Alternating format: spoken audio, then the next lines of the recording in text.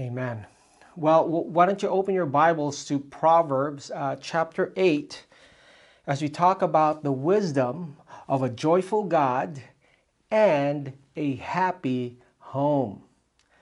A joyful God, a God who is full of joy, but also we're going to connect that to the right living, the right decision making, and the right skills, life skills of having a happy home. If you were to ask Christians today, maybe even non-Christians, to complete the sentence, God is, and fill in the blank, what do you think people's response would be? Not only is it a popular song by Kanye West, God is, but really it gives you an insight to people's thoughts and their associations or their understanding of who God is. I think for most Christians, when you say God is, they would say what? Love, right? 1 John 4, 7, and 8. God is love. If you ask other Christians, maybe they would say God is holy. Maybe our Reformed brothers and sisters would say, yes, holy, holy, holy is the Lord God Almighty, who was and is to come. Their thinking would be, and their understanding of God is a holy God. As we have started Proverbs, maybe you could say God is to be feared, right? That the beginning of wisdom is to fear God, and we're to worship God, or God is to be honored, or God is holy. Maybe for non-Christians or those who don't know the Lord, if you're the unchurched, maybe say God is disinterested, or God is uninvolved, or God is unaware of what's happening in the world, or God is apathetic.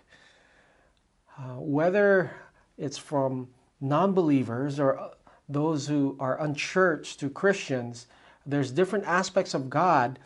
Some are not true, but as for believers, I think most of the time we think of maybe God as like this distant God, that he is this transcendent being, which God is transcendent, meaning he's other than us.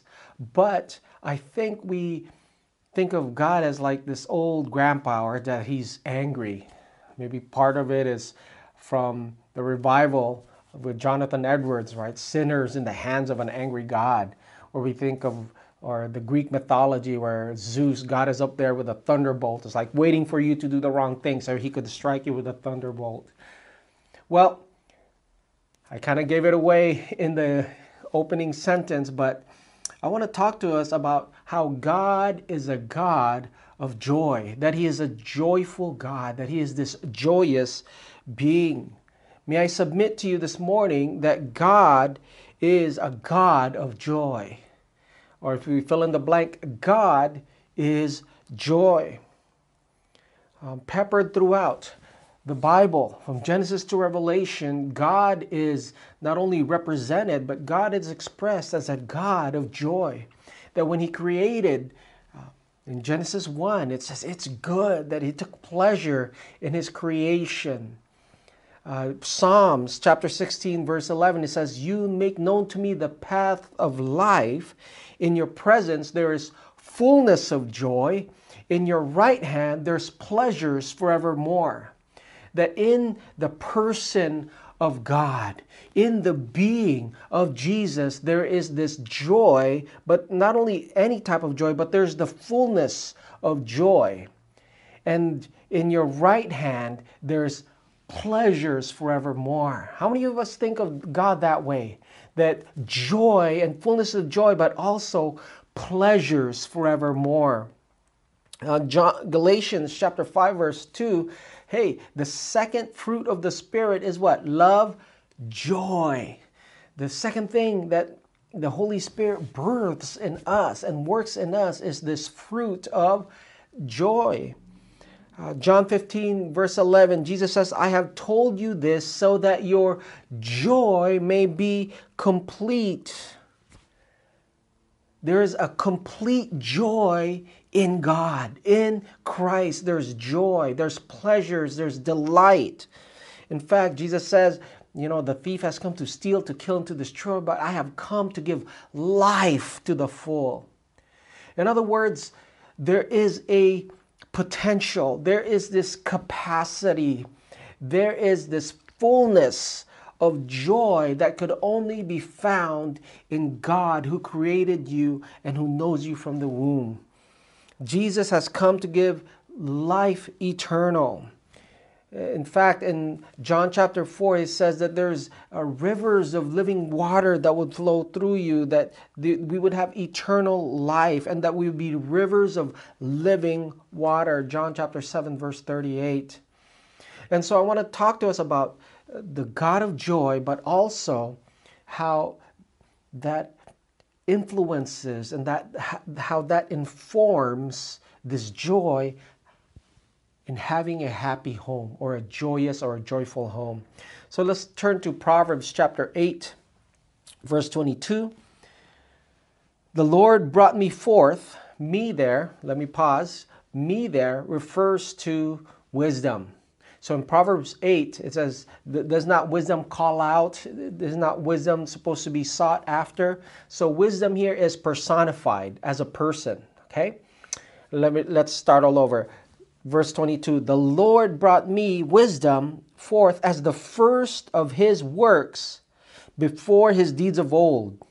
I was formed long ages ago, at the very beginning when the world came to be. When there were no watery depths, I was given birth. When there were no springs overflowing with water. Before the mountains were settled in place, before the hills I was given birth, wisdom was there. Before he made the world or its fields or any dust of the earth, I was there. When he set the heavens in place, when he marked out the horizon on the face of the deep, when he established the clouds above and fixed securely the fountains of the deep, when he gave the sea its boundary so the waters would not overstep his command, and when he marked out the foundations of the earth. And this is what I want to focus on this morning, and the rest of the message is this. Then I was constantly, wisdom was constantly at God's side. I was filled with delight day after day, rejoicing always in his presence, rejoicing in his whole world, and delighting in mankind. This is the word of the Lord. Amen. So 4 times here, twice it mentions delight and twice it mentions rejoicing. That in the very beginning, God had great joy and God took extreme delight in making creation. That God had created wisdom, and wisdom was side by side. That God had the wisdom to create separations and divisions and seasons and times. And it says in verse 30 here in Proverbs 8 that God took great delight in life itself. That God took great delight and great rejoicing in people, in mankind, in you and me. That in our everyday life, just as God created us, we are to have joy in everything that we do. You know, the most famous parenting verse in the whole book of Proverbs is probably in Proverbs chapter 22, verse 6, right? Where it says, train up a child the way he should go, and when he's old, he will not depart from it. And that's great to know, but the book of Proverbs has so much more to say to parents. You see, Proverbs, it gives us a deep insight that will spare our families of pain, but also it will give our families joy. It shows us more clearly the way a child should go. And what is the way that a child should go? What is today's main point regarding wisdom and the joy of God? It's this. Would you write this down? Create an environment of joy for your kids to love God. If you could walk away with anything, if you could live out a truth or a principle from the book of Proverbs today regarding the joy of God and having a home, a happy home, it's that we are to create an environment. We are to create a home or a space of joy so that our children would love God, that we make it easier for our kids to love God when we have a joyous home. We read in Proverbs 8:30 to 31 how much rejoicing and delight God took in creation. It whispers to us in the open secret revealed all throughout creation, which is this: that God's cheerful wisdom is displayed in the simple realities of everyday human life, including, of course, family life. So, in our thought life, in our psychology, in our relationships, in our finances, in our sexuality, in everyday life, God's wisdom is how everything we care about, how things actually work for His glory. And one of our primary tasks, parents, you need to listen to me, pay attention, lean in and pay attention, is to impart to our children this shining awareness and this positive expectancy of joy in God's making. And what does that look like? It looks like this. Would you write this down? That the home is a place to experience God's goodness. Our home, where we spend a majority of our time, we might work 9 to 5 or 8 to 4. And when we come home, where we eat together, where we laugh together, we watch movies together, we play board games together, we sleep, and we just do life from our home. The home is a place to experience the goodness of God. One of the questions you ask yourself as a parent is like, man, what is the ultimate reality? What is the ultimate reality of my family? What is the ultimate reality of my marriage? And, Moses, he asked this prayer or this request from God in Exodus chapter 33, verse 17. It says, "And the Lord said to Moses, I will do the very thing you have asked, because I am pleased with you and I know you by name." Then Moses said, "God, show me your glory." And I want you to catch the connection here between God's glory. And he says, "And the Lord said, I will cause all my goodness to pass in front of you, and I will proclaim my name, the Lord, in your presence." Do you guys see that? God's glory is expressed in what? His goodness. So in other words, the way that we display the glory of God, the presence of God in our homes, in our relationships, in our parenting, in our families, is through the goodness of God. Make your home easy for your kids to love Jesus. Create an environment where your kids can experience the goodness of God. When our kids were small, we would read the Bible to them every night, and we would pray with them, and we'd ask them to pray. Since they were little babies, we read to them, we prayed for them. And as they got older, we just ended up praying for them, but we really wanted them to experience and have initiative of knowing God and really taking ownership of their faith and having them develop their own relationship with God and to hear from God and for them to speak to God. And God reveals himself through his word. So when they were younger, when they were old enough to start reading, we started doing devotions with them. And, we really wanted to create our home. It's a place where they would experience the goodness of God. I have here an Instagram post from August 18, 2014, where Monday used to be our Sabbath day, but it says right here, Sabbath day with the boys. Started off with devotions with their first ever soapy life journal, and we went fishing. I love their little personalities. Judah being outdoorsy and fishing, while Noah is artsy, more on the inside, sitting on the shade, eating popcorn and drawing on his journal. This was 7 years ago to this day, where, hey, it's our day of Sabbath, it's our day of rest. At that time, Renee was working as a music teacher at Cocoa Head, and we were homeschooling our kids. So it's like, hey, we'll make this time of hearing God's word and doing our devotions and reading your Bible. We want it to be a sweet experience. So I ended up taking them fishing, things that they wanted to do. We would do fishing devotions first, then we would go fishing.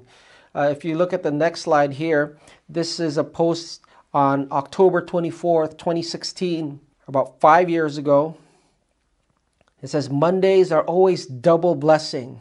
It's Sabbath, and I get to do devotions with the boys. We celebrate this double blessing with a double chocolatey chip frappuccino and double smoked bacon. Hashtag parenting win, raising boys, Jesus first.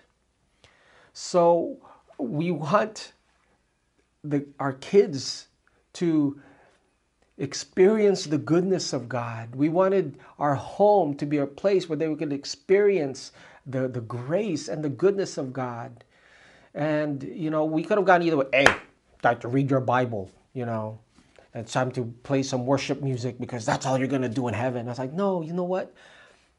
When we do our devotions, and it's our Sabbath, and I do devotions with you, guess what, you guys? We'll go get double smoked bacon sandwich at Starbucks, and we'll get double chocolatey chip frappuccino, and I want them so bad to just associate the sweetness of a frappuccino and chocolate with tasting the Word of God. And here's another post, Monday devotions. This was December 12, 2016. Jesus coffee and the double smoked bacon. No better way to start my day off. You see here, I'm associating the good things of God, the joyous things of God. I want my kids to be like, when they think of Bible, they think of bacon and they think of frappuccinos. They think of sweet things, like Bible devotions. I want them to drool because they're like, oh yeah, I remember that. And creating a space and an atmosphere for your kids to know the Lord and to hear from God. It should be a joyous experience. Now, don't get me wrong. We still got to instill discipline, and we want our kids to, do their homework and do the chores and study. But the most important thing is that we're going to make it easy. Our home is going to be an easy place. We're going to make it easy for them to love God. 1 Timothy chapter 4, verse 4 says, for everything God created is good. Nothing is to be rejected if it is received with thanksgiving. Everything that God created is good. Look at 1 Timothy 6:17. Paul says to put their hope in God, who richly provides us with everything for our enjoyment. God, who is a good God, He takes great joy. He takes delight. The things that He's created, it's for us to enjoy. It's for us to love. It's for us to look forward to. These joyous things that we experience, they're a foretaste. They're a little appetizer. They're little poo-poos, as it were, to the grand course of God Himself.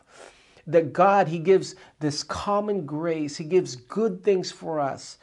This God who is the God of enjoyment, of sunsets. This God of sunrises, of mangoes, of ice cream and butter mochi. This God of friendship, of having children. This God of naps and sleeping and having a spouse. And having children, these things that we enjoy in life, taking a hike, going to the beach, going surfing. These are things to be enjoyed for you and for me. So create an environment for your kids to love God. I didn't know this, but later on, a Hebrew family, when they would have Sabbath, they would give their children one teaspoon of honey so that they would taste the sweetness of resting. So what does that look like? For us to create an environment where our children can experience the presence or the goodness of God. I think a big part of that is Sabbath, where we cease from our work, we cease from our striving. Tell the kids, hey, get all your homework done so that we could have a day of enjoyment where it's not going around doing chores, it's not going to soccer practice, it's not going to jiu-jitsu, it's not going to run errands, but simply to rest and enjoy. And sometimes, our kids ask, hey, we had such a good time, could we invite our friends? I'm like, yeah, for sure. And can I just tell you something here? Like, make it a point, especially if your kids have friends that are unchurched or they don't believe in Jesus and they're non-Christians, and we make it a point where, man, our kids' friends, they have no chance, because we're just going to love on them and we're just going to show them the goodness of God, the joy of a family knowing Jesus. I mean, I remember a couple times, we took our kids off-roading and they brought their friends. So we go to Kaena Point, we go off-road, and we'd have May's hamburger.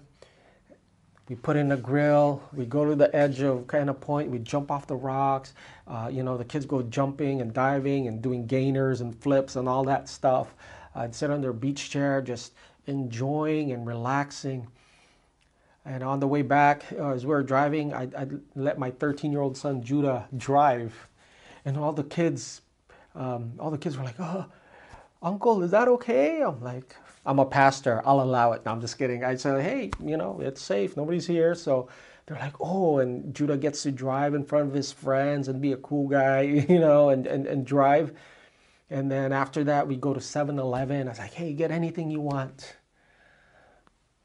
Which usually, sour watermelons or Lihing Moy watermelons and Slurpees and all just the treats that they could have. It's like, hey, get whatever you guys want. It's on us. That we want them to have a sense of joy, that our home is a place where, our children could look forward to coming home, look forward to when dad and mom are home, so that they know that there is joy.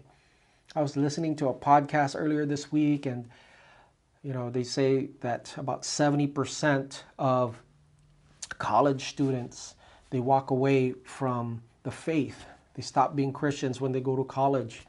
And a big connection that they saw was that, it's like, oh, my dad, he wouldn't let us do anything, he was so, you can't listen to heavy metal music, you can't listen to rap music, and wouldn't have my friends come over, wouldn't let my, and you have to go to church, and it was so boring. I was like, bruh, like, Sundays for our family, our kids, we usually go, hey, what do you guys want for lunch? And we go to Teddy's Burgers, Sometimes we go to Taco Bell because that's what they want, or we make a special dinner, and we let the kids one wheel from our home to the church, or they ride their bikes before when we're Aina Haina, now they have a one wheel, and they have this electronic unicycle, and they just have fun, and we give them cash, like, hey, you guys could go to McDonald's if you want, or 7-Eleven, get yourself a treat, because we want this to be like a sweet experience. We want them to think of this like it's a treat to go to church. And when we have dinner, it's like, hey, we'll go to Genki Sushi, or because we want them to physically taste the goodness and the joy of knowing Jesus, of going to church. And we let them sit in service. And actually, the studies from Fuller Theological Seminary, they said the number one contributor of young people falling away is because there's such a separation, there's such a professionalism of oh, this is the official youth pastor. Now you go to youth group. You don't go to the main service, and you go with your youth friends, and they're isolated. They don't sit in with the adults, and what ends up happening is when they graduate from high school, they graduate from youth group, they've kind of, in their mind, it's kind of ingrained that they've graduated from church or they've graduated from Christianity. But what we do as a church is, hey, our young people sit in church, they engage with the adults, they see how real and authentic adults are, and that we're passionate about Jesus. They see us worshiping our hands, and there's a stickiness to that. You know, enjoy your relationship with your teenagers. And I can see it right now, like, oh, my son, he's a teenager. Oh, our daughter, she's a teenager now, and it's gonna be that time, and off with their friends and a boyfriend. I was like, oh, I'm dreading my kids to be teenagers. I was like, no, I look forward to that. You know, my kids, not because we bought them a cell phone, but their auntie spoiled them and got them cell phones. But, you know, one of the things is we're in a group chat with my kids, and I text them memes, funny stuff that they can enjoy. Here's one right here. This was way back in December 13, 2019, where it's a picture of Post Malone, which is a rapper, and it was December, so we were watching Home Alone, and I saw this meme. It says, Home Malone. And, you know, my kids are like, Dad, you're so cringy. And you see that text right there says, bruh, come on, Dad. But hey, like, I'm a dad. I tell dad jokes, and I want to have this interaction. You know, my son Noah, he sends me memes and IG reels like 2 or 3 times a day, and we just laugh and we just enjoy this relationship, because God is a God of joy. Amen. Amen. Well, I want to close this morning with number 2. Would you write this down? Is that rejoice in the God of your salvation. All this talk about joy and having a home that is happy, it's rooted in the God of joy. And I want you to, I'm pleading with you, church, find your joy in Christ and rejoice in the God of your salvation. I'll turn to Zephaniah chapter 3 as we wrap this up. It says, on that day, what day?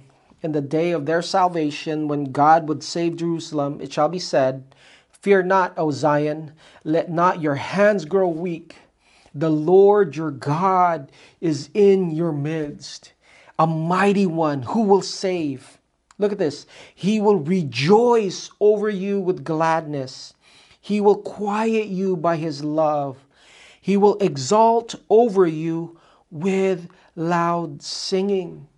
The word rejoice over you literally means it's to dance or to skip or to spin around and to twirl with joy. God, he dances, he with shouts of joy over us. That might not be in your paradigm or the way you think about God, but on the day that God saved you, he rejoiced, he danced over you. Charles Spurgeon, talking about this verse, says this, if God sings, shall we not sing? He did not sing when he made the world. No, he looked upon it and simply said that it was good. The angels sang. The sons of God shouted for joy. Creation was very wonderful to them, but it was not much to God, who could have made 1,000 of worlds by his mere will. Creation could not make him sing. When all was done and the Lord saw what became of it in the salvation of his redeemed, then he rejoiced after a divine manner. God is a God who rejoices over your salvation. What does Spurgeon say here? He says, hey, when God created the heavens and the earth, he had great rejoicing, but he did not sing. He didn't dance. It was only on the day and the moment that he saved you, that he redeemed you, that he calls you unto his own, when you responded to the gospel, then God danced over you. In Luke chapter 15, we see here the parable of the lost coin, the parable of the lost sheep, and the parable of the prodigal son. In all these instances, there's three things in common. First is that something valuable was lost, whether it was a coin, a sheep, or a son. Secondly, because something valuable was lost, it warranted a search. That the shepherd left the 99 to seek the one that was lost. That the woman tossed her home, looked through her furniture, tried to find that one lost coin. And the prodigal son, the father, meaning God, that while he was still a long way off, even the Hebrew culture says that they are to stone, bring his rebellious son into the gates and have him stoned. He ran after him. Do you guys know that's the only instance in Scripture where God runs? God runs after you. His goodness runs after you. His mercies run after you. He pursues you with an everlasting love. And so would you rejoice in the God of your salvation? If God rejoices over you and in your salvation, we should rejoice in our salvation, right? That we should never neglect and choose to forsake our first love. Let's go ahead and pray. Lord, we love you. We thank you, Lord, for your word. And we thank you that you are a God of joy, that you're not a grumpy grandpa up there, that you're not some irritated tyrant in the sky, but Lord, you are a God who rejoices over us. And I just pray right now that our homes, that our families, Lord, would be environments of joy, that the goodness and the glory of God would be displayed, Lord, in how we spend time together and how we do life together, how we relate and converse with one another. Lord, I pray right now that you would cause a revival and start it in the home. Start it, Lord God, in each one of us. Lord, I thank you, Lord, that from generation to generation, you are faithful, and you, Lord, instruct us and you expect us, oh Lord God, to pass that along to our children. And so, Father, we thank you that you've equipped us for every good thing, for every good work. You've equipped us with your Holy Spirit, but you've equipped us with your word so that we could have wisdom, Lord, to create environments and homes of joy. We love you. We worship you in Jesus' name. Amen.